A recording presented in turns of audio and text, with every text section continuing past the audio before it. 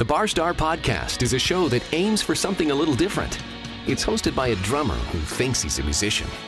But let's be honest, I know and you know that drummers are not musicians, right? Or are they? Hang on a second, who wrote this crap?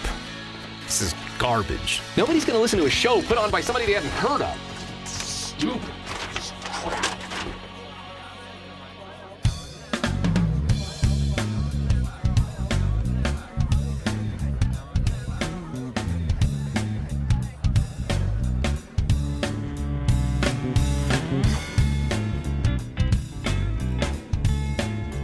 Hello, hello, hello.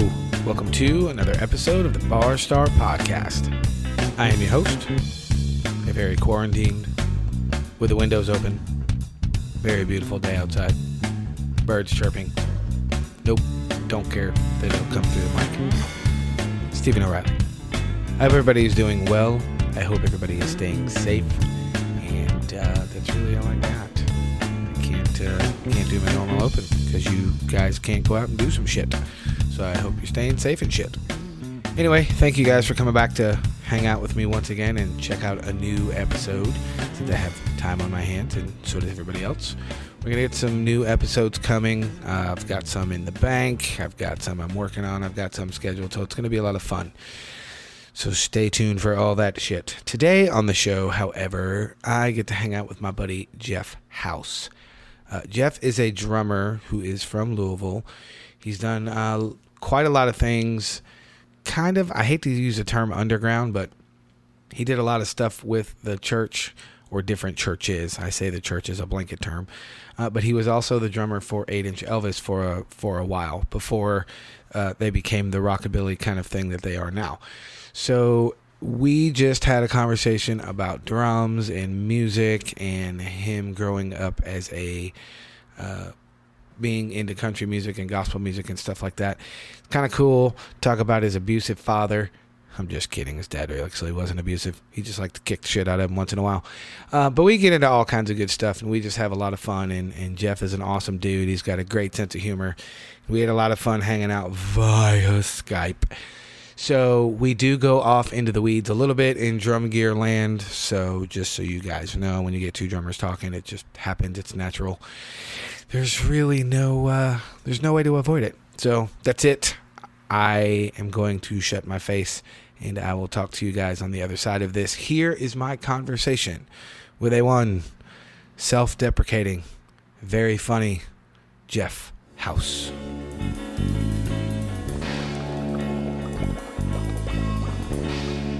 So, what are you drinking? That is a delicious Killian's. Oh, look at you with your Killian's. It matches your red beard. I like it. It's we're already out of March, so I guess I'm still just kind of clinging. You just still clinging to the beard? I'm still clinging to the Irish, or I guess that's a Scottish. I don't know. It's good. I don't know. I'm not a huge beer drinker. Anyway, I am sitting here looking at my semi-new friend, one Mr. Jeff House. How are you, brother? Hey, doing good. Amongst all this, we're still vertical, so that's cool, right? Yes, we're still above ground, so that is good. Quarantine. Yes, absolutely. How are you? Are you holding up pretty good? Yeah, man. I'm Stacy and I are well. I mean, all things considered, it's weird because I don't know if I talked about this on my last episode or not that I did with Sean that I just released, but a month and a half ago, Stacy and I both got out of our jobs that we had to go back in the service industry full time. Wow. Yeah, and then all this shit hits. So, Wow. Oh man. Yeah, it's kind of bad, but I mean, it is what it is. I get the double whammy because not only am I in the service industry full time again, but I'm also a musician. So, all of my income streams are El Gano. Yeah, but man, my anxiety just went through the roof. Do what? Your anxiety went through the roof? My anxiety for you just went through the roof. Thank you, but it's fine, man. I've said it before, and I don't know if I've said it on the show, but I've talked to people before. I am by no stretch of the imagination amazing with money, nor do I have a shit pile of money. But I am good enough with my money, and so is my wife, that we will be okay. Now, if this lasts for a couple months, we're fucked. But for right now, we're good. Well, let's hope it doesn't crash us that long. My daughter's in the same boat you are, but she's in the service industry and she's in college, so that's her income while she's in college. So. Oh yeah, for sure. I get it. Yeah, there's a lot of it's bad. But anyway, enough about the negative shit. Let's talk about the positive shit. I will freely admit that I don't know a shit ton about you. You and I have had a few conversations, and they mostly revolve around drums, and that's pretty much it. So you have to refresh my memory. Nobody knows about me. Everybody's about to now, because I'm Nobody going to ask knows you about intimate me. questions. I'm like that kid from the movie Can't Buy Me Love, that Ronald kid that, finally gets to talk to cool kids, and he's just, what do you say to him? Just, hey, look at my telescope. Just talk nerd stuff. I don't know. I'm not comfortable at this table. That's just I even told, we have a mutual friend, Mr. Goldsmith. Yes. That's how I met you. And, Yes. I even told him today, I said, man, I'm a nervous wreck talking to Steven later on. He's like, shut up and do it. So, What the fuck are you nervous talking to me for? I'm an idiot. I don't know what it is about these things. You're a drummer. I guess that falls, that's just like a criteria. I've never known any drummer that didn't have ADD and wasn't an idiot. It's kind of like our All right. characteristic, Fair point. our calling card. But yeah, I don't know. I just don't think I'm that interesting guy. I just kind of, I'm just happy to be in the party. That's just me. Well, I'm happy you're at the party. How about that? But you are a drummer, correct? How long have you been playing? For over 35 years, probably. I'm 47, so probably approaching 40 years, to be honest. You're the greatest number ever. 47 is my favorite number. So you've been playing that long. Are you from Louisville? Yeah, born and raised here in Louisville. Short stint that I spent in the Sarasota, Florida area. Got you. But other than that, yeah, I'm just a Louisville born and bred guy that kind of discovered rock music late in life. But I started off playing drums when I was a little kid in church. It was the only thing that I could do that prevented my dad from punching me in the face. But yeah, I had one of those evangelistic fathers that was preaching on Sunday and punching me in the face on Sunday afternoon, and we're going to preach again on Sunday night. It was one of those love-hate things. But the only time he was proud of me was when I was playing the drums and as a young kid. So I figured if I had him smiling doing that, he wasn't punching me. Well, there is that. I don't really fucking answer that, but whatever. No, that's cool. So is it safe to assume then you did a lot of like church playing and stuff when you were growing up? That's all I was allowed to do. I wasn't even exposed to the devil's music, boy, until I was, probably. That's the devil's music, son. Devil's music. It wasn't until my parents separated and the guy that became my stepfather for the last, 30-something years, when he moved in, he had this extensive album collection, and it was everything from Fleetwood Mac to the Beatles and everything under the sun. And I literally spent an entire summer cooped up in a small apartment in front of a stereo, going through this extensive album collection. I was drawn in, and this was nice. This was my exposure. I wasn't allowed to listen to this stuff growing up. My mom thought I was battling depression. She was going to send me off to, at the time it was OLOP, Our Lady of Peace. It's still OLOP. Is it really? Okay. Yeah, it's still OLOP. She was going to send me up to there. She's like, my kid, he's depressed. He needs Jesus, and he's got to be exercised. And I don't know what's going on with him. But no, it was just like, for me, I'm discovering some of the most amazing musicians and drummers as a young drummer at that time. It was just eye-opening for me. Nice. So did you do the quintessential thing that, because I'm the same age as you, I'm 45. Oh, wow. Did you do the same quintessential shit that us kids that kind of grew up, fucking English, dude, learn the damn language. Us kids that grew up in the 80s, 90s kind of era, did you just start playing along to records and stuff? I was playing along to anything and everything that I could. And I didn't even have a drum set then, because we couldn't afford that, and God forbid you have a drum set in an apartment. Oh, so I get it. Set up Encyclopedia. I think my first drum set was probably the Encyclopedia Britannica, and I would set those things up around in a big Neil Peart-like circle and just, that was it. I love you for that. Yeah, my first rig was the Britannica, bitches. Right. But then, at this church that we went to where my dad was the assistant pastor, the pastor there, they were pretty well off. They were in some kind of vitamin business or something, I don't know. But their son, who was about 5 years older than I was at the time, maybe a little more, he had a huge Ludwig kit that was just probably like 10 toms that wrapped around the thing. And for a church, that was a pretty amazing drum kit. Oh, yeah, for sure. So that's what I got to break my chops in for about 3 or 4 years playing on that kit. Very early. Nice. Yeah, spoiled. Well, yeah, that'll definitely spoil you. Trust me, I've done my time on phone books and 5-gallon buckets. So I get it. Yes. Yes. I tore up some damn phone books back in the day. It's amazing what a drummer will turn into a drum kit. Just like I don't even buy a car unless the steering wheel sounds good. Yeah. Stacy, my wife, I can't remember if you've met my wife or not. I think you have. Yeah. Mm-hmm, yeah. But Stacy gives me shit all the time. She's like, the steering wheel is not a drum. Everything is a drum, woman. Everything. She'll look at me and go, well, you have tapped on my titties while you're asleep, so I guess that is fair. It's funny. I know you went to the music theory school thing. I don't even know what that's called. It's called music school. Music school. You went to that, yeah. I went to AIM. Well, because I'm not 100% sure if you know this, and because it's my show and my listeners are tired of hearing this, I'm not going to repeat the whole thing. But I didn't go to AIM until I was 29 years old. I went really late. There's still, for some reason, as long as I've been in Louisville, there's still a lot of people that think I was just the music school kid and that's what I came from. No, I did a lot. I paid my fucking dues for a lot of years before I even went to music school. I didn't get my first lesson until I was 29 when I went to music school. Wow. My first lesson was when I approached my dad at a young age. I'm kind of blessed. Both of my parents are very, very musically, or my mom, before she passed, they were both very, very musically gifted people. I mean, they could play everything. Right.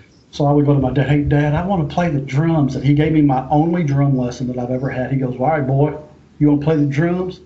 Watch other drummers and do what they do. That was my drum lesson. I guess you get what you pay for. But that honestly hasn't changed a whole lot for me because, when you play in a cover band and you're going to learn a song, you're okay, let me listen to this drummer and let me do what he does. Right. It hasn't really changed a whole lot. Right. Well, when did you get into your first band? Even as a young church-going, Bible-strapping whippersnapper, my first band that I was actually involved with when I was a young, maybe, 12, and I played with a Christian band that would tour around to different churches in the area and in the region and do that. And that was, I've always been blessed to be really paired up with some really, really good musicians, no matter the genre. And the church really, that's where I got my chops. Really, it was Pentecostal churches, man. And those guys play, and they play hard. Oh yeah, they do. They do. And yeah, that was my first step. But as far as rock music and things like that, I didn't get. You do the stupid high school stuff where everyone gets on there and plays Crazy Train, and you make some chick at high school swoon, but you're too stupid to know how to advance on that because you're just like, I know I like your boobies, but I don't know what to do to get there. So you play Crazy Train and you think you're doing something cool, and you spin some sticks, and you just think you're, God's gift to everything. I mean, you're really not. That's just right. I didn't break on the Louisville scene until I think I missed the great party. When I say that, I mean the days of remember the old Tech World and the Toy Tiger and all that. So I missed all of that, but I didn't break into the Louisville scene until the late '90s, early 2000s with my first original band, and still love those guys. But it was we were just a big party. That's all we were. Right. I moved up here too late. The Toy Tiger and all the other shit was closed when I moved up here. I got the Phoenix Hill treatment and all that kind of stuff, which was great. I'm not slamming on it at all, but I missed the Toy Tiger days, and I kind of, not you because you didn't do this, but really wish people in Louisville would just let that fucking place go. It's dead. Leave it alone. Whatever. The only cool thing that I never even went to that place. I never visited. I think I was still too young to even get in it in its heyday. But it's just, you hear various bands that come through there, but it's still just, that's when so got stabbed in the parking lot. It's just, He got stabbed in the face right in the back. Got stabbed in the face. Wait, how did he get stabbed in the face and the back? No, right in the back of the bar, he got stabbed in the face. but in all fairness, I've heard that same story at Phoenix Hill, once or twice. Oh, absolutely. Yeah, absolutely. I just think all that stuff it builds a legacy for different towns. There was I can't even remember the Rockies. There was a club in Charlotte called Rockies that I snuck into. I was a teenager. I snuck in that bar and I saw every band you could possibly think of back in that day when I guess it would have been the mid 90s when all the quote unquote hair bands were on their way out, so they were all doing club tours. I saw so many bands in that room. I saw Kix and Winger and Warrant and Slam and Gladys, who, if you guys don't know who Slam and Gladys is, you need to check them out. They were a little bit ahead of their time. They were badass. But I saw all kinds of bands, but I think what I'm getting at is I think every town has that one quote legendary venue that made the town or made the city, and people just, they can't let it go or they don't want to let it go. And I understand it. I just like to give people shit because I've lived in a lot of cities, but I've never lived in a city where the community holds on to one particular venue like they have the Toy Tiger. I find it amusing. The Toy Tiger or Jim Porter's, for Christ's sakes, let that retirement home die too. The irony of that is, as many times as I've played Phoenix Hill and all the other venues in Louisville, not only did I never play Jim Porter's, I'd never even been there. You lucked out. Boy, did you miss on a real tragic time. That was the worst. That's by far the worst place I ever had to play. Really? Was it that bad? Yes. They just had they had bands on a weird schedule, man. And it was just plenty of room, and it's just, depending upon what room they throw you in, I don't know. It's just, it was that bad. It was that bad. It's just, I don't know. When anybody's voice goes down into that one, you're just out of words at that point. It's just, it was the worst, and it shouldn't have been. It really had the ambience to be a really cool place to play, but no. Well, I always heard it was aesthetically or physically, however way you want to look at it, that I always heard it was set up like Phoenix Hill was. I often wondered, I thought they were actually owned by the same people. And yeah, yes, they were. You're right.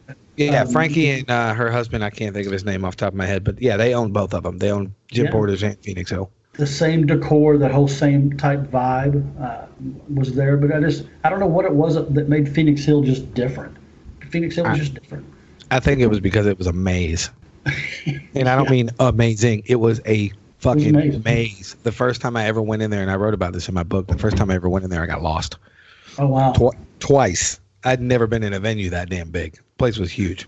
But as far as being playing on a stage, I can never remember a time where the sound wasn't good at Phoenix Hill. Those sound guys always knew their stuff, man.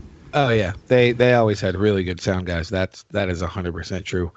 Well, when did you said that you had a band in the 90s, an original band. What kind of stuff were you doing?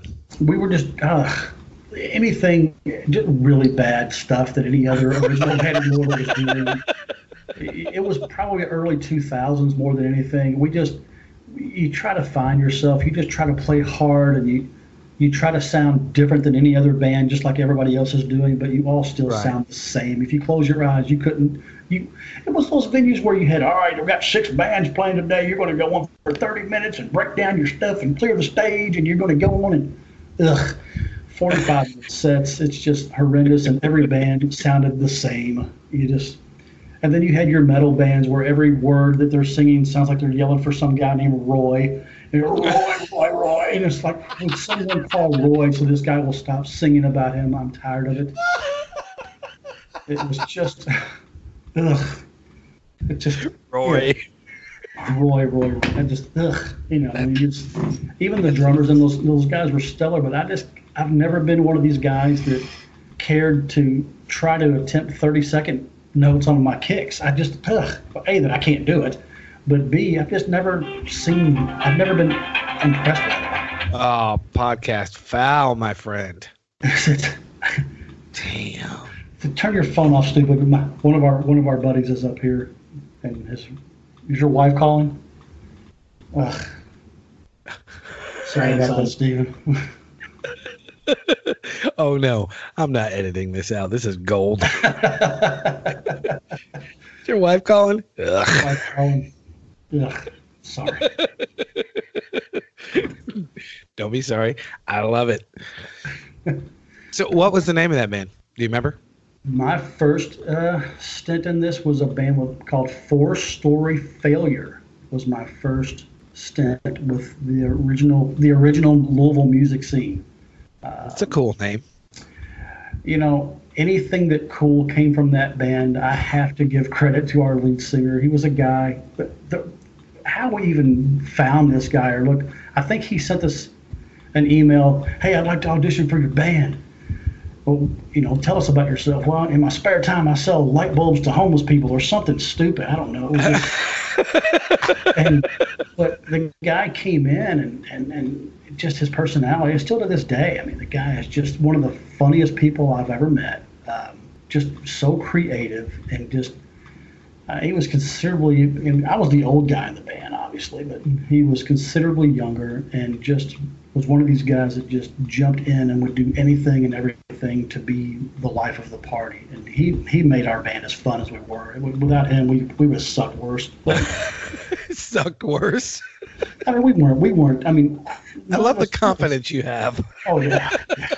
You hang out with me long enough and you'll just see a world of self-deprecating loathing. And I'm just a fat-titted nothing. It's just terrible. If you were sitting in front of me, I'd punch you for that one. You know how many times I've heard that today alone? If you say one more bad thing about yourself, I'm going to pinch your nipples and pluck your pubes. Stop it. Ew. Don't tease me with a good time, but oh shit, yeah, that's gnarly. That's where it all started for me. But the thing that I loved about those days is the camaraderie that you have with other bands that you would meet and hang out with, musicians, and you really built a network for yourself then. Right. Now, did you stay in the original thing forever, or did you get into the cover thing, or did you do both? I have always been very musically eclectic, but again, you can. I grew up listening to gospel music and country. Right. And anything else was deemed devil music, and I love you, son, but I'll slice your throat if I catch you listening to that devil music again. But it was just. From there, I mean, I've always kept my mind open to whatever musically, if it moves me emotionally, or if I can get into it and feel it, I'm all in it. Right. If I can't get into it, if I can't feel it, if I can't feel some type of emotional tie to it, I'm not interested. But I mean, I've done the original rock thing, which never fared well. Then I immediately got in from there into country covers. Which was probably closer to my forte because country was so close to Southern gospel music that I grew up doing. Right. And then I kind of found my niche of being a rock drummer. I played like a rock drummer, but country stuff just kind of went hand in hand for me. So no, that makes sense. A lot of that stuff all ties into together. I was going to say ties into itself, but that's a stupid sentence. It all ties together because you can flow from one to the other rhythmically speaking. Obviously not lyrical and melody wise, but a lot of the rhythms are all the same, from the old Southern gospel into the Southern rock into the Southern, and I know this sounds like an oxymoron, but you'll know what I mean, like the Southern country, that old school Southern country stuff. Yeah, it all kind of has that same vibe. Absolutely. And a lot of some of today's newer country, I think. I'm a fan of some of it. Some of it sounds too much the same to me. But a lot of it does tend to have some throwback Southern rock kind of outlaw. I don't know. It's got that vibe. Some of it has that vibe for sure. Yeah. But then a lot of it, especially because of the swerve with what we do, there's a lot of stuff when Joey and I are breaking it down. There's a lot of stuff. It's just rock songs with some twang guitar and a country style vocal. I mean, one of the songs we do, Little Red Wagon by Miranda Lambert. Great song. Miranda Lambert. Wow. Miranda Lambert. I can't talk today. I don't know what it is. That song's a straight up punk song. Yeah. The whole damn song's just a punk song. I think a lot of country is, the newer stuff is a lot of that 3 or 4 chord, just, basic, comfortable groove. I don't even know how you word that, but it's just, I don't know. It's a lot of it's just got that basic 3 or 4 chord rock foundation, and then they kind of embellish it with a little bit of the, like I said earlier, the twangy guitar or the banjo or the fiddle or mandolin or whatever they're using to kind of embellish it to the countryside. And there's, just FYI for the ears that are listening to this, I have 0 problem with that, because there's a lot of the new country stuff I absolutely love. I'm a huge Keith Urban fan. That guy to me can do no wrong, but I'm not a fan of, and most people that know me know that I never say anything sucks, but I'm not a fan of old school country. I just don't like it. I don't like the old outlaw stuff. I don't like the old, the 80s and 90s country where it started to kind of evolve away from the outlaw stuff. I can't get into that. I've never been able to get into that stuff. I'm a big fan of the early 90s country. Well, I grew up on the 70s stuff. So, I mean, Eddie Rabbitt, I love a rainy night. Do you? Shut up, stupid. But I mean, nobody likes a rainy night. It messes up your hair and messes up your boots. And please shut up. But I mean, I don't have hair. But yeah, I get what you're saying now. I mean, I can't, but for me, I'm like you. I don't like to say that a band sucks. Another thing that I hate that drives me, I want to say it flat out pisses me off, is when I hear people go, I don't like that band no more. They sold out. They're a bunch of sellouts. Shut up, stupid. Here's the issue. If someone's going to pay me to play drums, to do something that I love, you want me to play some Karma Chameleon for you? I'll play it. I don't care, because I'm doing what I love. I can't stand for someone to ridicule a musician for selling out. I don't get that either. And I will tell you the truth. I haven't. I've had a million conversations about this in my life. I don't know if I've ever had it on the show. I'm sure I have. When I was a kid, I used to be that guy. Oh, they fucking sold out. Because I didn't get it. And the more that I've been playing, the longer I was playing, and the more I started touring and all that kind of shit. Then I started understanding it, and exactly what you just said, I switched my viewpoint, because, hold up, I'm going to do what I absolutely live and love to do, and you're going to pay me? Right. Yeah, I'm in. Thanks. I'll take that. Yeah. And anybody that says, I didn't mean to cut you off, but anybody that says they wouldn't do that, you're full of shit, and you can fuck off. It's just, that's ridiculous. Absolutely. I mean, I think that's why I think a guy like me, it's almost impossible for me to fit that sellout label, because I love all music. I mean, you never know what's going to be in my CD player or my phone or whatever's going to pop up on my Spotify rotation. I mean, it could be a gospel quartet one minute, it could be Iron Maiden the next, and not Conway Twitty, because he just gets me all excited and moist down there. That guy's music, man. I would love nothing more than for Chris Hansen from Dateline NBC to read Conway Twitty music like he's reading a chat log. That is so incriminating. It would just be the worst. But I mean, my music takes her all over the place. I mean, but if I had my druthers, I've swore that I'm never getting back into the band thing again, because I just can't see me lugging my drums in and out of a place and doing that whole thing for 3 or 4 hour sets. But if I did, I would rule out anything but a country band, because I think a country band and maybe I'm alone in this thought, I think a country band is where it's at. A country band that can do rock stuff will sell all day long. But a rock band, a band that labels themselves as a rock band that tries to do some country stuff, doesn't go over well at all. It's not your crowd. That's my view. I can see that. I would I'd have to think about it a little bit longer, but my knee jerk reaction is I agree with you. I definitely can see that, and I'm totally not making this about me, but I've kind of proven that with the Swerve when we set this thing in motion, and since we've been playing a few shows. Obviously, we're not doing shit right now, but nobody is. But since we've been playing a few shows, the majority of our shit is country, and then we throw in the rock shit, and everybody digs it. And I was in, when I had Gas Money going, the majority of our stuff was 90s pop and some rock, and then we throw in some country, and nobody got it. Oh, yeah. I've never heard a band that was advertised as a rock band do a country song and have it go over well with an audience. Because typically an audience that comes out to hear a rock band, they're not big country fans. Right. But I think country fans on the flip side do tend to embrace and love especially some good classic rock stuff or southern rock stuff. Oh, for sure. I definitely agree with that. Now, after the original band was over, where did you go from there? Because what I'm leading to is how you met Joey, because Joey told me the story, and Joey knows my memory blows ass chunks, and I don't remember. So you have to lead me. You have to lead me there. Thing.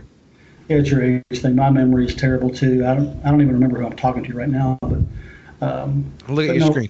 Hi. Joey and I met. I mean, Joey and I actually knew each other long before we became musician friends. I guess if I could say that. But we never really hung out. We never really gelled. Right.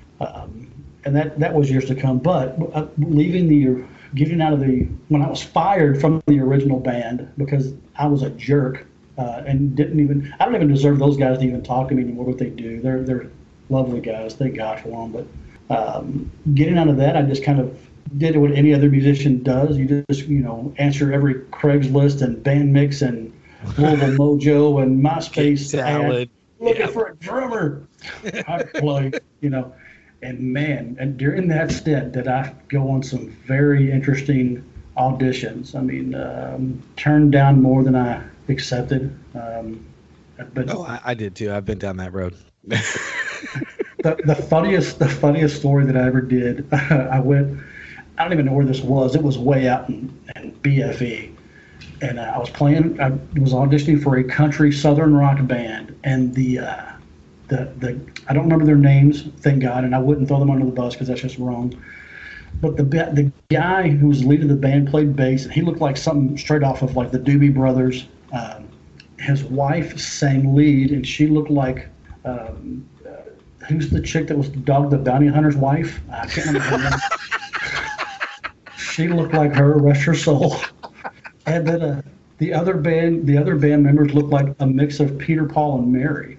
And so I'm playing my kit, and then he goes, "Well, man, do you do any singing?" And yeah, I can sing a little bit. So they put a microphone in front of my face, and I sang I believe it was a Mickey Gilley song, because I thought, okay, this is the country band, let's do this. And then we finished. He goes, "Hey, baby, give your microphone to him because you don't sing as good as him." I was like, man, this is awkward. I could not wait to get out. I mean, the tension was bad. But what makes matters worse is in loading up my gear, I left my drum thrown there. So I actually had to go back. And that was, I have as far as the tension goes, I have a similar story. And I don't think I've ever told this on the show. I went through a period where I was auditioning for a bunch of people, and this was back in Charlotte, so it's not even here. But you know this because you're a drummer. You pay attention to shit. I have 4 pedals. At the time, I only had 3. I had my double pedal and my hi-hat. Now I have 4. For those of you that are not drummers, I have an extra electronic kick tower. So I answer this ad, and I go on this audition, and I don't even remember what kind of band it was. I don't know if it was originals or covers, but it doesn't matter. So I get there, and the guy said, when I called him, he said, "Yeah, we have a drum kit. Just bring your pedal and your whatever." It's actually not going where you think it's going. I know why you're laughing, but that's not where it's going. It's even worse than that. Oh. Yeah, exactly. So I get there, and the drums were decent. I mean, they weren't anything to write home about, but So I set up my double pedal and I set up my hi-hat stand, and I'm putting my hi-hat cymbals on the stand, and the guy walks around the corner or walks around the back of the drum kit, and he looks at me and he looks at the floor, and then he looks at the guitar player and he goes, "Hey, this dude's got 3 pedals. What the fuck is that?" I looked at him and I said, I'll never forget this. I said, "Are you serious right now? Man, I ain't never seen 3 pedals." So I took my cymbals off my hi-hat stand. I put them back in my bag. Wow. Oh, yeah. I put my pedals back up and I said, "You boys have a nice day." Wow. Wow. That's a ballsy move. Where you going? You don't think you're good enough to play with us? Ugh. No, I don't give a shit, bro. I'm out. That's right. I used the word bro. I got to go. I went for an audition one time, and just that, they go, you don't have to bring your kit. We got one here. From my old drummer left his here. And I'm going, okay, this is not going to be awkward. Is he going to show up and shoot me while I'm playing with his kit? I show up, and then they go, here, they're probably not tuned too good, but he left this too. And they threw me a drum dial tuner. And thank you. I'm using your word. Ugh. Those look great, but no, they're not. No. So I'm using that, and these guys I have no idea what they're playing. I'm just going, they just said, "Well, we play original stuff, man, but you can, if you're a good drummer, you'll catch on." All right. So we start playing, and right away, all I'm hearing is, Roy.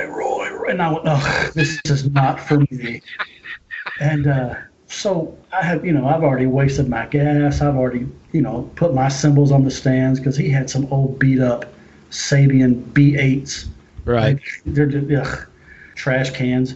But I am a Sabian artist, but the B8s are not. Guy. The B8s are not very good cymbals. They're not. I'm a Sabian guy myself, and I'm not dogging Sabian. Sabian to me makes the best product.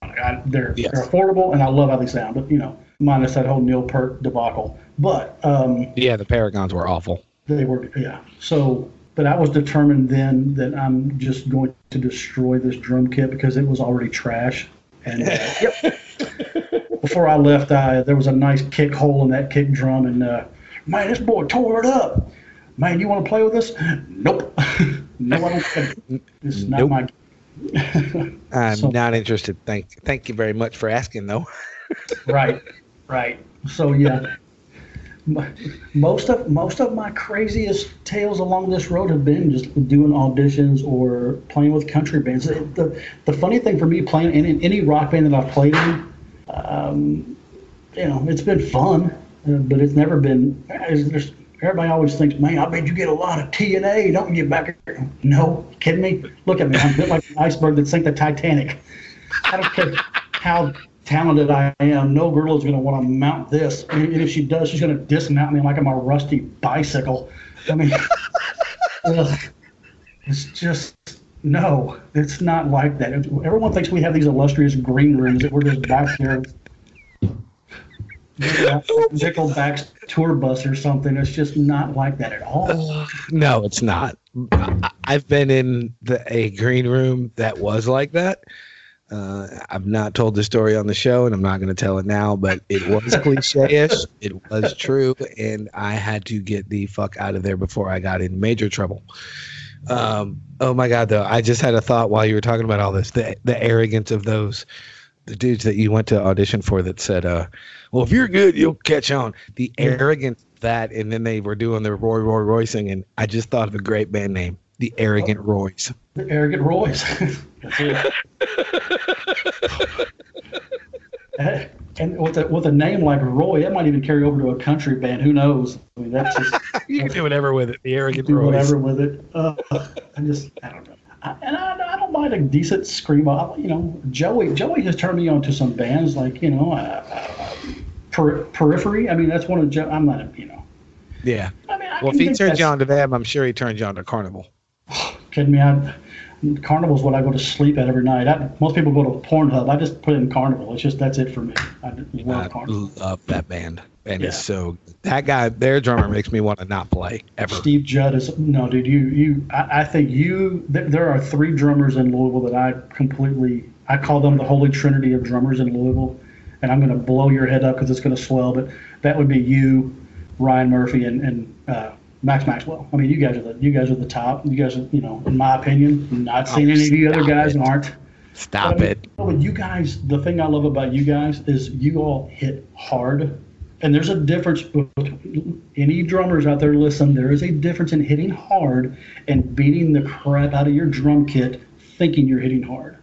That is true. I will agree with that. And I taught for 15 years. I quit teaching a couple of years ago. Most people know that by now. But one of the things I used to teach my students is there is a huge difference between hitting hard and hitting with proper technique and just beating the shit out of your drums. Right. There's a huge difference. Night and day. I mean, I've broken my share of cymbals. I've broken my share of stands. And that's not fun because you got to replace those things. But I can't stand those guys that play and like they're afraid to hit their kit. But another stage story, if I may. Absolutely. I'm playing with this country band, and we haven't even had a first gig yet. But this band had some history in some pole barn town somewhere in Kentucky. I don't even know where it was. Did you just say pole barn? Yeah. I don't even know where it was. But all I do know is the name of the club was called the White Barn. If that makes it, I don't know. But apparently this band had lost all of their gear in a fire in this place 5 years ago before this story happened. So with the insurance reasons, they lost all their gear. The band broke up, yada, yada, yada. Fast forward, this guy's wanting to put the band back together. So he hires me to come in and play drums. And they were good. I mean, this guy was really good, great guitar picker, a lot of fun. So he had contacted these guys at the White Barn. They're going, hey, the band's back together. It's new members, but we're back together. Can we come out and play and yada, yada? Well, they're like, well, we got these boys from Nashville coming up this weekend, but I tell you what, you come on up here and we'll let you play during their break just to let people know you're back. And I thought, we're going to drive an hour and a half to play for 20 minutes for free? What are we doing? Yeah, I don't even want to carry my stick back in for less than $100. But so we go and we're talking to these guys from Nashville, right? Now, trust me, these guys were not Nashville pickers. But these guys, they like to tout that they were from Nashville, and they're like, oh yeah, boys, you can go up there, and they're sizing us up. And but anyway, we go up on their break and we just kill it. And their drummer's in the back. I'm hearing him. He's frustrated. He's so mad. Come to find out, he's back there going, that boy's going to break my drums. He's going to break my drums. And I'm just unleashing all hell on these drums. And I don't even know what kind of kit he had. But those heads, I don't even think those heads had even been, seated. Because they were when I got done. Yeah, they were seated when you got done, for sure. But yeah, just nothing better than making some hillbillies mad because you outplayed them on their kit. That's fun too. So yeah, I've done that a few times.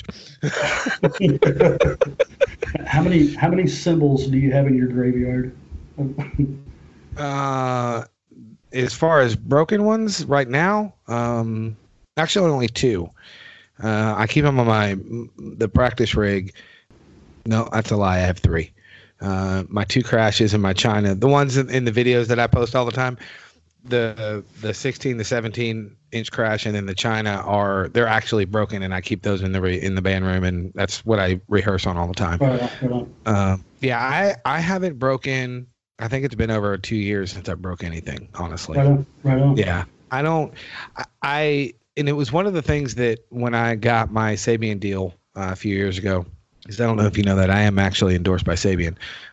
When I got my Sabian deal, the guy that took me under his wing, Bob Rupp, who has been on my show, is an amazing human being. And I'm not saying that because he's my rep. He's actually not even my rep anymore because they did a bunch of restructuring. But point is, he took me under his wing and he taught me so much stuff about cymbals that I didn't even. That dude forgot more about cymbals than I'll ever know. Wow. But one of the things he taught me was. At the time, I was using Peisty, and he was telling me, were you laughing? Yes. No, I'm wondering where you're going with this, but go ahead. I'm sorry. I didn't mean to interrupt you with that. Oh, no, that's good. By the way, just for the drummers that are listening to this, it is fucking pronounced Peisty. Just FYI. If you don't believe me, go to their website. They have an actual pronunciation on the website. So anyway, I was using cymbals. Yeah, you play them paste, dog? what? Anyway, he took me under his wing, and one of the things that he told me, he said one of the things that makes Paiste sound the way they do, and they're great sounding cymbals. I have nothing against them. He said the type of alloy they use is also one of the things that makes them break fast. Because I used to run through Paistes, and the drummers that are listening to this will know that Paistes are expensive as shit. Yeah. Not that Sabians are cheap, because they're not, but Paiste is probably the most expensive cymbal brand on the market. So when we started going down this road and he started leading me down this road, what he was getting at was the way that Sabians are made. They have a perfect sweet spot where they'll flex, and if you mount them in a more of a particular angle to your body and how you hit, meaning the same angle is not going to work for everybody. But if you find that kind of sweet spot in that perfect angle for yourself, you won't break that many cymbals. And he was dead on. He was dead on. The last cymbal I broke is the China. But he told me when I ordered the Holy China, he said, you're going to break these. He said that they're full of holes. They're loud. They sound great. But as hard as you hit, you're not going to find that sweet spot. They're not going to flex right. You're going to break them. And I've broke 2 of them. But I know going in, I'm going to break them. So it doesn't really bother me that much, because it's right. It's probably my favorite China that Sabian makes. They have a couple other ones that I really dig, but the Chad Smith Holy China is my favorite. But point I'm getting to is, once he kind of explained that to me, and him knowing how hard I hit and all that kind of stuff, I don't really break any cymbals anymore. I really don't. The 2 crashes that I have that are broken, and in fact the 16 is actually not even broken. It's just warped. The 17 is broken, but I've had those cymbals for 7 or 8 years. Wow. And you know how hard I hit. So the 17 just has maybe a half-inch crack in the edge. Wow. That's something I absolutely, and I am not endorsed by Sabian, so anything that I say about them, I'm not getting paid to, but I will say the reason that I do play Sabian is because of their customer service. I am a sucker for good quality customer service when it comes to product. I broke a Sabian cymbal. I called them. They said, just send it back to us. I did. I went to vacation. I come back, and my replacement cymbal was waiting for me when I got back. Oh, yeah. Yeah, they're definitely amazing. And like I said, the short story for your edification is, I was not even looking for an endorsement. Bob was doing a few years ago, and I can't remember how long ago it was. It had to be 7-8 years ago, something like that. But Sabian was doing they were calling it the Vault Tour, and they were going around to all these smaller music stores, and they were doing basically a cymbal show is the easiest way to describe it. And they brought in one of the biggest fucking racks I've ever seen in my life. It took up the entire floor of Mom's Music, and there was over 350 cymbals on it. And then they had a guy outside who was lathing and hammering cymbals. And at the time, Mom's had I shouldn't say one of my, it was my only one. Mom's had my DVD on a couple of the TVs on loop. And Bob saw it, and he said, "Who is this guy?" And they told him that I was who I was and that I was a teacher there. And we met and hit it off. And he just started to kind of ask me questions and sort of seek me out. And so through Sabian actually sought me out. I didn't seek them out. And the coolest part about the whole story, as far as getting my endorsement, was he asked me because he lives in Colorado, when he went back to Colorado, and I was obviously still here in Louisville, he called me one day and he said, "Here's what I want you to do." He said, "I want you to email me your entire cymbal setup that you have now, and I will email you back the closest, what's the word? Not competitor. The closest Sabian cymbal. Thank you. Comparable. Thank you. The closest comparable cymbal that Sabian has to what you're using." And he was 100% right on all of them except the China. And this was before the Holy China even came out. I don't remember what kind of China it was at the time, but that's how I got endorsed by Sabian. He sought me out. I wasn't even looking for endorsements. So it's kind of a cool story, I think. But yeah, I've been a Sabian player ever since, and especially since he told me that stuff and took me under his wing and showed me all the ins and outs of cymbals. It's made a world of difference. Not only in my playing, but the way that I sound, especially after the first time I got to record with Sabians compared to Paistes, because Paistes have a tendency to project up versus out. And Sabians kind of project more of a a 360 kind of out thing versus straight up. So that was kind of cool learning how to mic him and stuff in the studio. Yeah, and every Poxy that I've ever owned, I've broken like within a year. So I just Oh, I have two. And they're too expensive to replace like that. I mean, and I don't have that issue with Sabian. I mean, I just don't. Oh, I don't either. But and that's like I said, that's the whole way that they're built and the way that they flex. I mean, if you, and we'll deal with this later, but if you ever, when we get out of quarantine or whatever, come over to the band room and I'll show you that 16, how warped it is. It won't break. It just warped. It looked like somebody kind of tried to twist it. And it never went back to normal. It still sounds great, but it's kind of cool when he explained all that kind of stuff to me. And you're using that Holy China now, right? Isn't that part of your stage setup? Yeah, the one I use live is a different one than the one I have in my band room because the band room, the one, like I said, the one in the band room is broke. But the one I use live is actually they're all Chad Smith Holy Chinas, but this one is the one I use live is the Chad Smith signature, so it's got the black Red Hot Chili Peppers logo on it. Okay. And I'm not into that kind of stuff, but this cymbal was I got it after my buddy Jamie Harris passed away. A lot of people in Louisville know who Jamie was. He was a really, really good friend of mine, and when he passed away, I helped his wife kind of collect all his drum gear and all that stuff, and we took it all to Mom so they could sell it so she could make some money and deal with all that kind of garbage. But I bought probably 5 or 6 of his pieces that I still use now, and that Holy China was one of them. That thing sounds good, man. I love how that thing sounds on your live shows. Thanks. I appreciate it. It's obnoxious. Yeah. How many people have we bored to death with equipment talk now? I'm going to say 7. Yeah.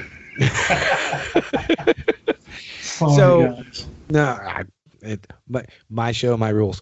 Now back to your music journey. You were in, I think I'm right, but I'm good 50-50 shot I'm wrong. You were in 8-Inch Elvis, correct? Yeah. Okay. I was right. Yay, me. Yeah. No, that was the last cover band that I played in full time.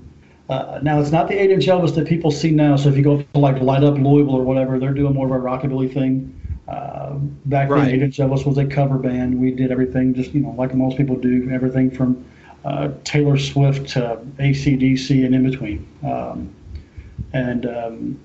That was a blast to be in that band. Those guys, I cannot say enough. Kevin and Kara Kelton are probably 2 of the most beautiful, sweet people I've ever met. I have unfortunately never met them, but I've heard nothing but good things from 47,000 people about those guys. Dude, they're just so humble. Honestly, there's nothing bad you can say about them. And Kara, and not to knock any other singers, but in my personal opinion, Kara Kelton probably has one of the greatest female voices in Louisville that most people don't even know of. She is that good. She's amazing. She's one of the few singers that actually will sing, and the hair on my arms will just stand up at times. I'm just like, ugh. Well, you can stop that if you just start shaving your arms. Right. Then I look even more like a chemo patient more than I do the hair on my head. So, yeah, but I shave my arms. It's all good. You said ugh. Please. I've got these fat tits. I'm a diary away from looking like a fat girl. If I start shaving my arms and everything, I'm just going to be a fat girl. So stop it. But no, and that Joey actually was in 8-Inch Elvis before that band disbanded as it was. Right. So that was my last chance to play with Joey. And people that don't know Joey, I don't know why he's one of the best bass players you're going to find in Louisville. Yes, he is. That's why he's mine. I don't even like talking good about him. I wish he would catch full-blown AIDS, but no, don't wish that on me. I'll cut you.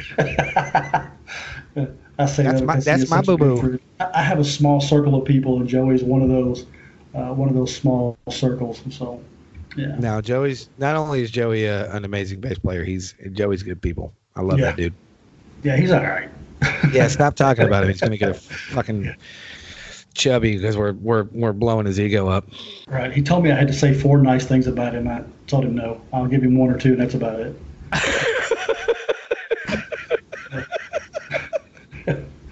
So, yeah. You said specifically 4. That's Joey. So, make it 6. 1 for each of my strings on my bass. So nope. Yeah, exactly. Nope, not doing it. Not doing it. So now, yeah, are you still playing now at all? Yeah, I'm playing. I've gone. My playing has come full circle for the last year or 2. I don't know. Maybe I don't know. Year or 2. I have gone back to my roots. I'm actually playing back in my church band every Sunday, and church music has changed dramatically.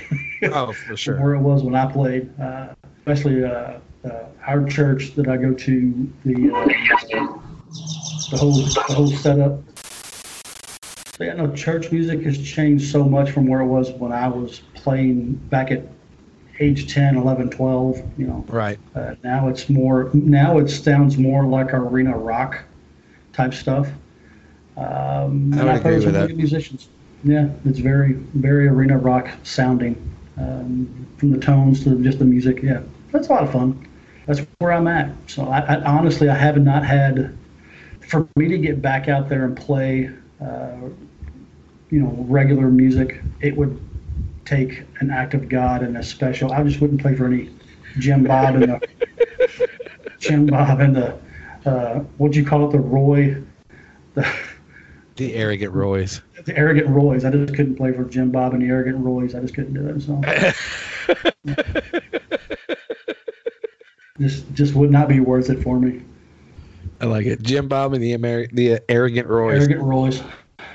I'm so gonna use that. Please use that forever. That's fucking great. That's what I call golden. Now, besides being a drummer, you have just started a podcast, correct? I have, with my close circle of buddies, myself, probably my best friend, a guy by the name of Jason Banta, Joey Goldsmith, obviously, your bass player. Never heard of him. Never heard of him. And another guy, a friend of ours named Bobby. We've known each other. We've hung out for well over 20 years. We've just been those long-time friends that would sit around on a deck and drink beer and drink bourbon and laugh and tell ornery jokes and stories, and some true and some more true than they should be. And when, some embellished a little. Yeah. But when your 16 and 17-year-old kids come up and they're going, "Are y'all hanging out today on the deck, Dad?" "Yep." "Screw this. I ain't going nowhere. This is funny." I mean, you start to think, maybe we are funny. I don't know. Maybe we got something here. Yeah, maybe we got something. So we do what anybody does, is you go out and you buy a bunch of outlandish, expensive equipment. You go, "All right, boys, we're going to make a show, and it's going to be a hit. And we're going to be somebody." And so that's what we're doing. It's basically just the 4 of us talking about the things that we know best, which is beer, bourbon, and tacos, and just outlandish tales. And that's nice. Just, and we don't even know where we're going with this thing yet. It's just, we just know we want to hang out and talk and make fools of ourselves. Essentially, that's where we're at. Well, fair enough. What is the name of said show? This is called, because we do love tacos so much, it's called Let's Taco About This. Every time I hear the name or say the name, it makes me giggle because I like it. Then we're already getting a head start with you. I think I love the name. I think it's cool as shit. We've taken the podcast world, and we've only got a couple of episodes uploaded yet, and we've literally taken the podcast world by storms. We've got 17 followers already, and damn, dog, you're crushing it. It's hard to believe, but we're only on one platform, which is Podbean. Which is a good platform. This is a good, yeah, we took that as a recommendation. Somebody says, Steven said he used Podbean. Oh, that's what we're going to use then. It'll work for us. So that's literally how that went down. So, did you just use the L word? Literally? Mm-hmm. Did I say that? I did. You did. I'm going to cut myself a long ways in the wrist when I get done.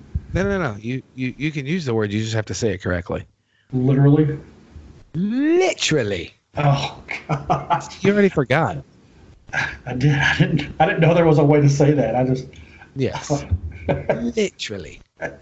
Literally. There you go. I like it.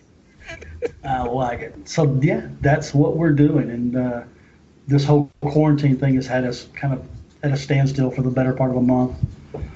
Right. But we are going to get back out there. We're going to have people on to just tell us crazy stuff like you. I can't wait to have guys like you on, because maybe if we tell people that's not Stephen O'Reilly, we'll just say, hey, this is a guy going by the name of Roy.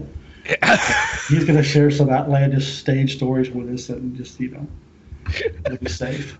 This is our buddy Roy Arrogance. We actually toyed around with the idea of using fake aliases, because we were like, man, I got a job. I can't lose that job because you want to tell that story about peeing in that girl's, cereal bowl or something.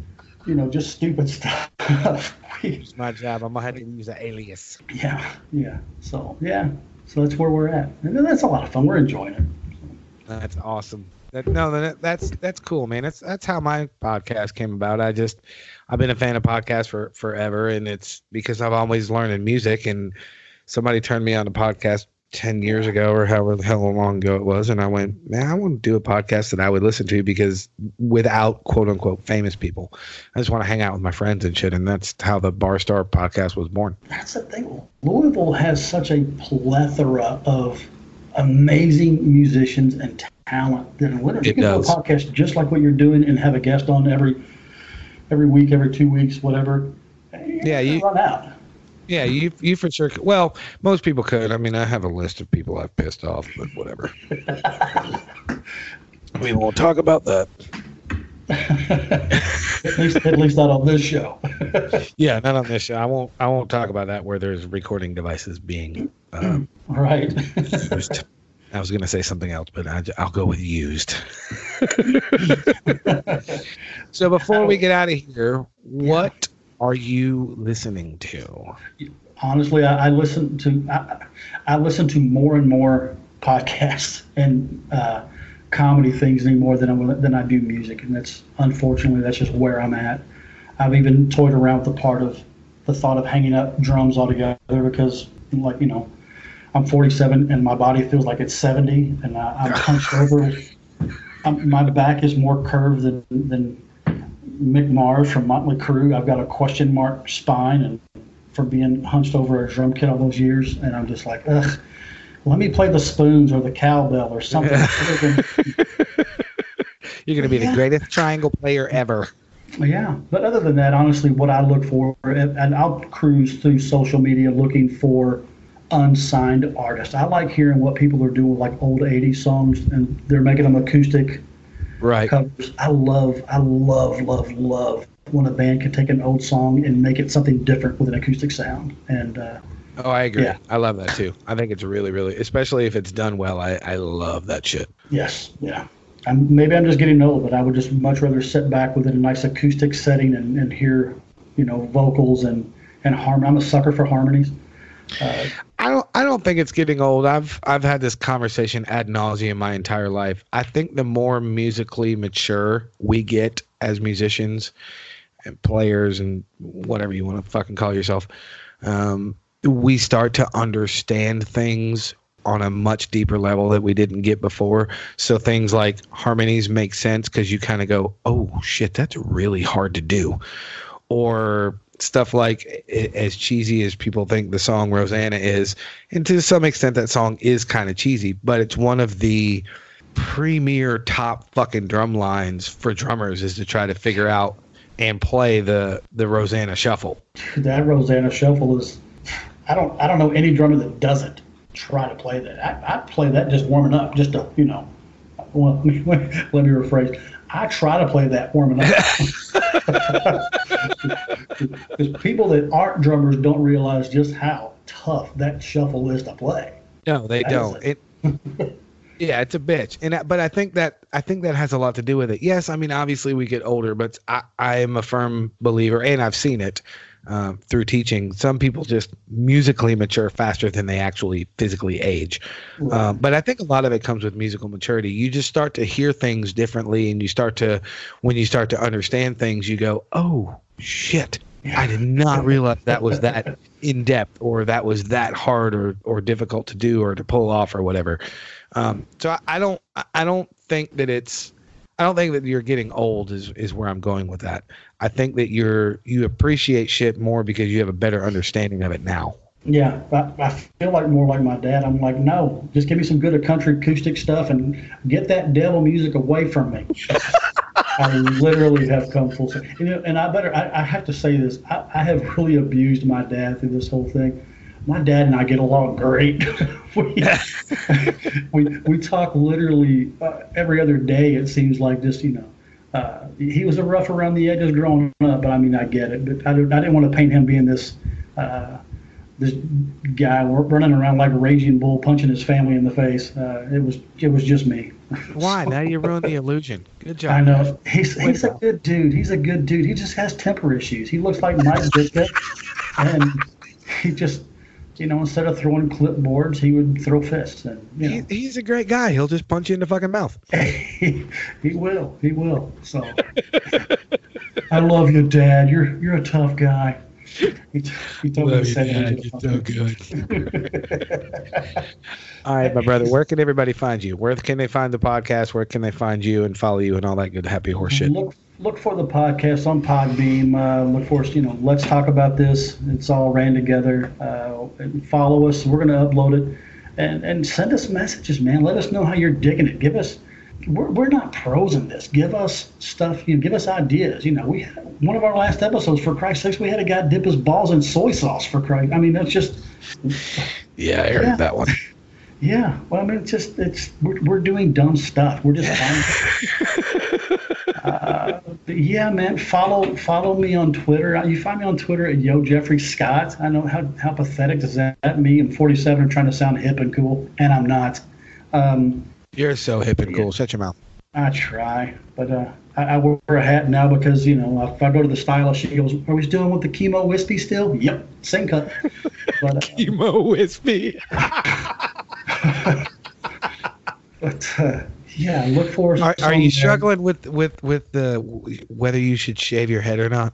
Yes, and I've thought about it. This is literally good job. Thank you. This has been the topic around here for a couple of weeks. I'm afraid that if I shave my head, I'm going to look like the fat guy from Full Metal Jacket that shot himself in the bathroom, and nobody needs that on their resume. That's what I'm afraid of. So that. No, but at this point in this stage in your life, I think that being bald would be better suited than having a hairstyle known as the chemo wispy. Yeah. It's either that or the Pete Rose. So. Either way, I'm ruining family photos everywhere I go. So.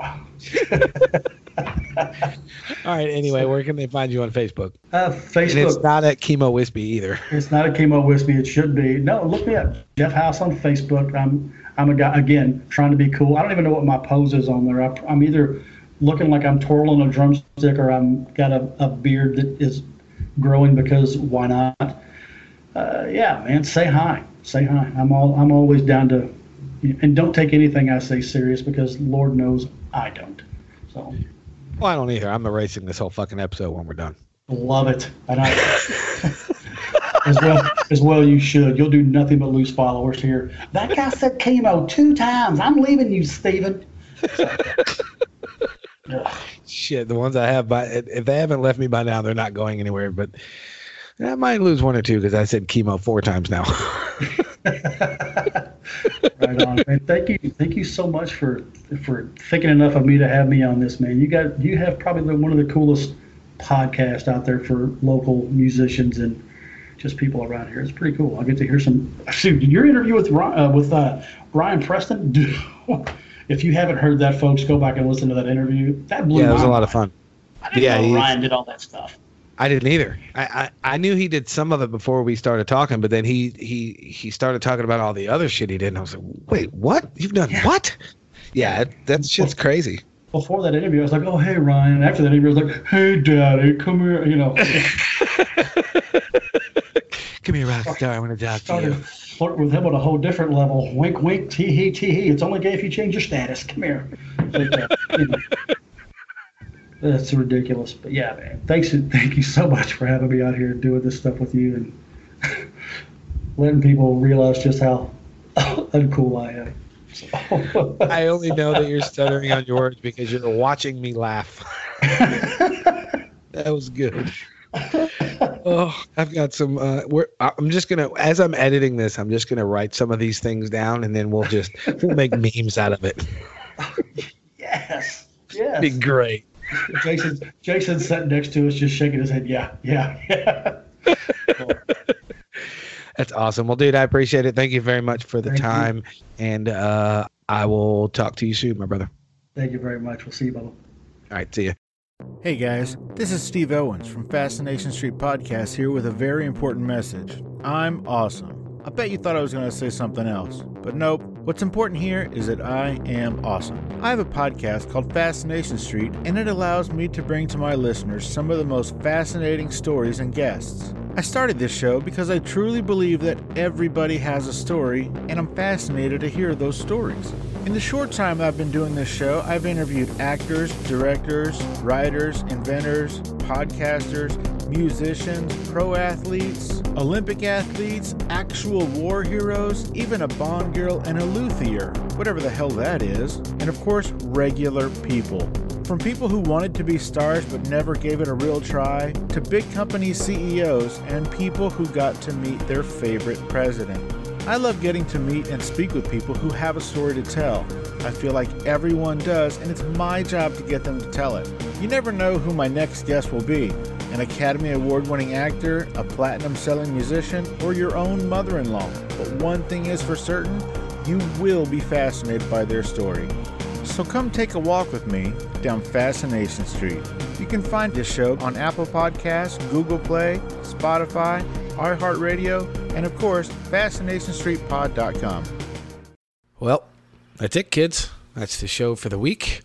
Hope you guys enjoyed it. I hope you got some chuckles out of it. Hope you learned something about some symbols and some musical maturity and how to be self-deprecating and self-loathing, because Jeff is apparently good at it and he needs to stop it because he is an awesome dude.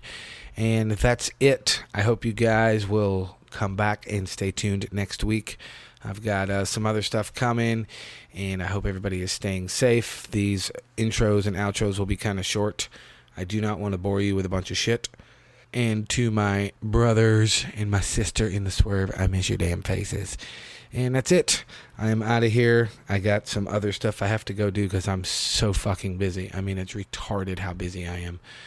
Wow, I just have so many things to get done. I'm just kidding. Thank you guys for tuning in, for downloading, for streaming, whatever you do. And the only thing I will plug is if you got this anywhere you can leave a review. Come back and check me out. Helps new people find the show. Everybody's got time to do shit. And I said this before. If you haven't checked out my older episodes, go find them. You can get them wherever you get podcasts. So there you go. I'm out of here.